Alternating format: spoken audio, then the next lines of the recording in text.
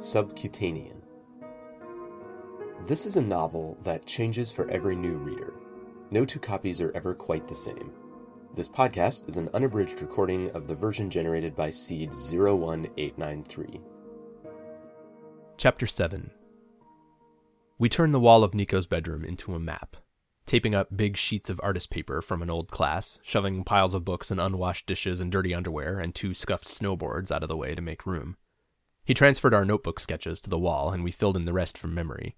It was imperfect, because stairs down there ran up and down and the wall was flat, and also because the hallways twisted at weird angles and we didn't have surveying equipment to sort them out. But it was a start. It was also painfully incomplete.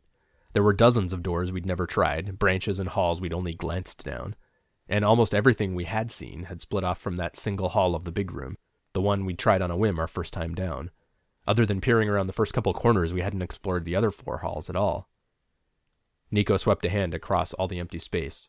"We're fucked." "Look," I countered, "we know the other versions of us found a key somewhere, and we also know the 2 sides are staying almost exactly in sync, close enough to spill coffee the same way. Not close enough to leave the same fucking note." "Still," I pressed on, "that means the key can't be too well hidden. We could have almost found it, walked right past it. Maybe the only difference is a momentary decision about which door to go through, what wall to glance at." "Doesn't matter."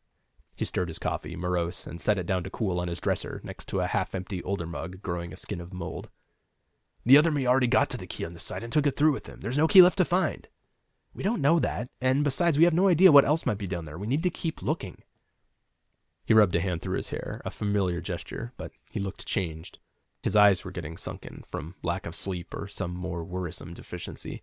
His face, so often laughing, hadn't smiled in days. "Synchronicity," he said. "That's the problem."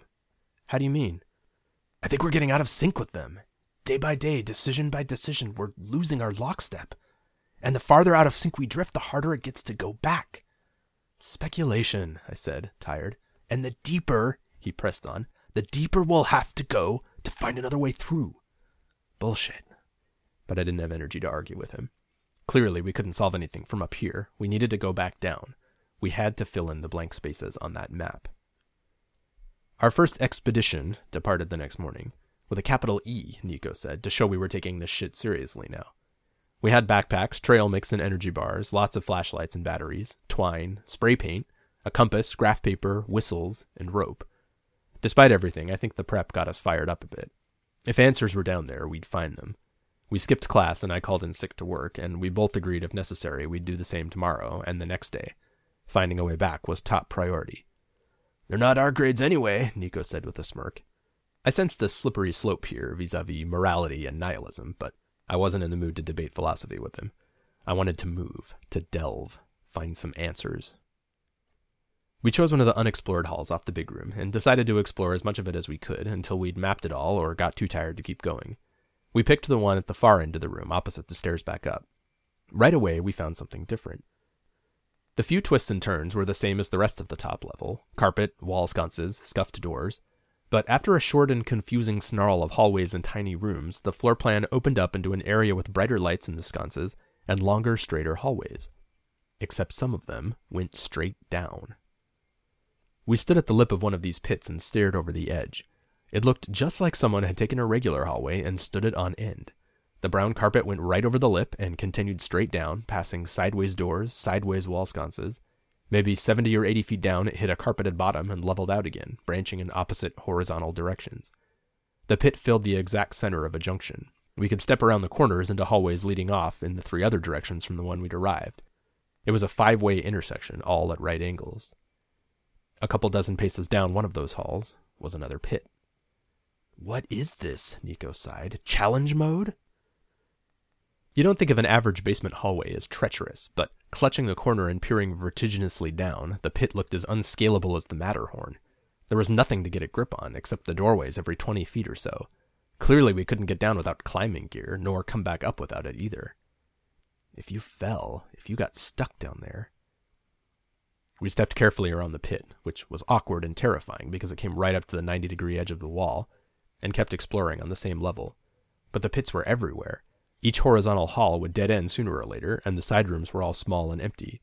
Some of them had hallway pits too, leading down from their exact center.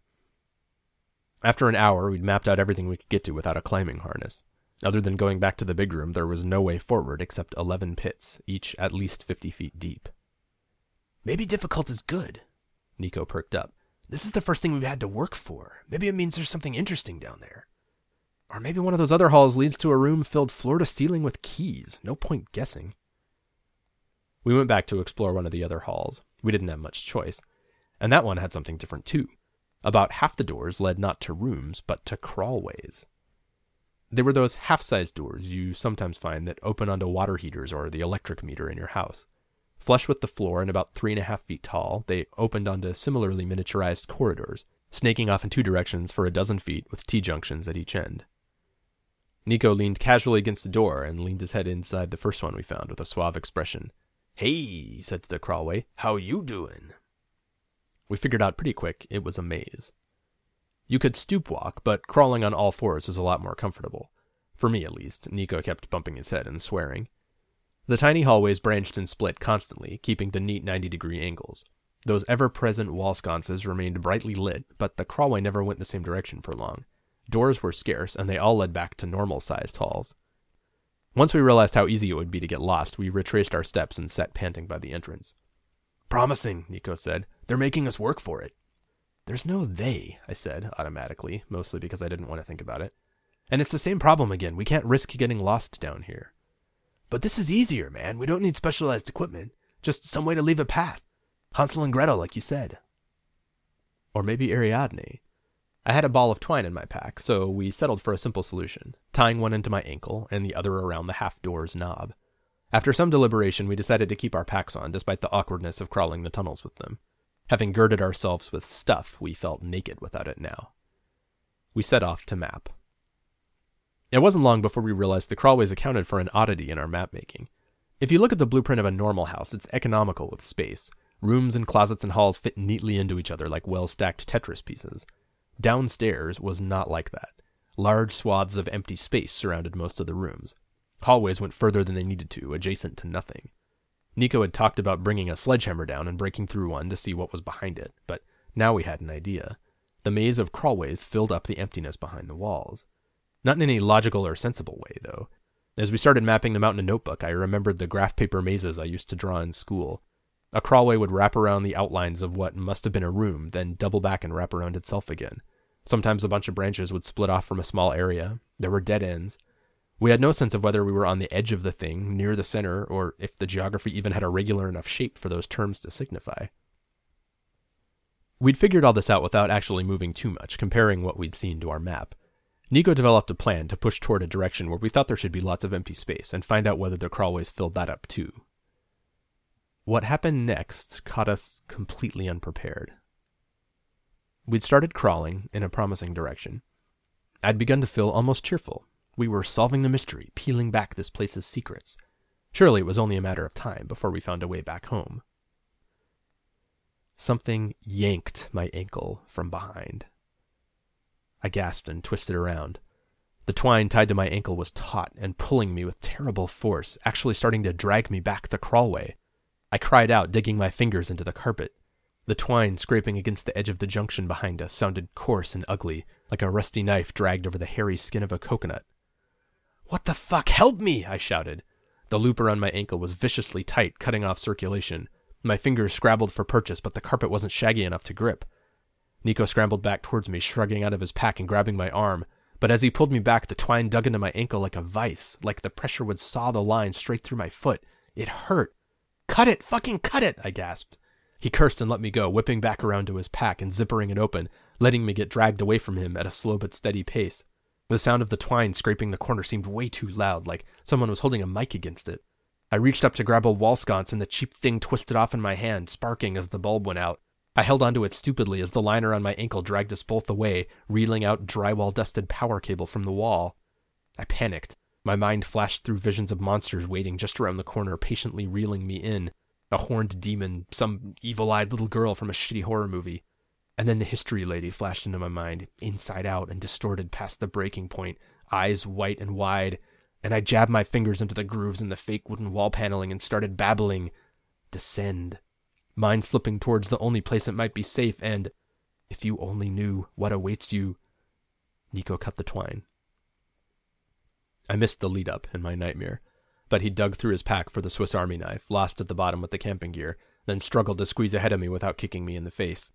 He told me later he'd barely touched the blade to the twine when the taut line snapped, whipping around the corner in a fraction of a second. He had to spend a minute calming me down. Maybe it'd be a better story if I left this out, but I was crying, bawling like a baby, and my pants were wet. What brought me back, prosaically enough, was the growing unpleasant tingling in my foot. Pins and needles. Painful, but familiar. The knot on the twine had slipped down and pulled a tight loop around my leg just above the ankle, digging half an inch into my skin through my jeans. Nico helped me cut it off, and I sat rubbing my foot for a long time, calming down, waiting, listening. After maybe 15 minutes, we started back, Nico up front with the knife. I was equally terrified bringing up the rear, though, constantly looking over my shoulder, miserably afraid. The fact that the lighting was so bright and consistent, so cheery, only tinged my fear a more metallic shade. Around the corner, we found the cut end of the twine, slack and unmoving. We followed it all the way back to where we'd entered the maze. It was no longer tied to the doorknob like we'd left it. The twine lay coiled up in a neat loop, right outside the threshold. I hope you're enjoying this audio version of Subcutanean, but this is just one way the story could go. Find out how to get your own unique version by searching for Subcutanean on Twitter, Facebook, Goodreads, or Indiegogo. And thanks for listening.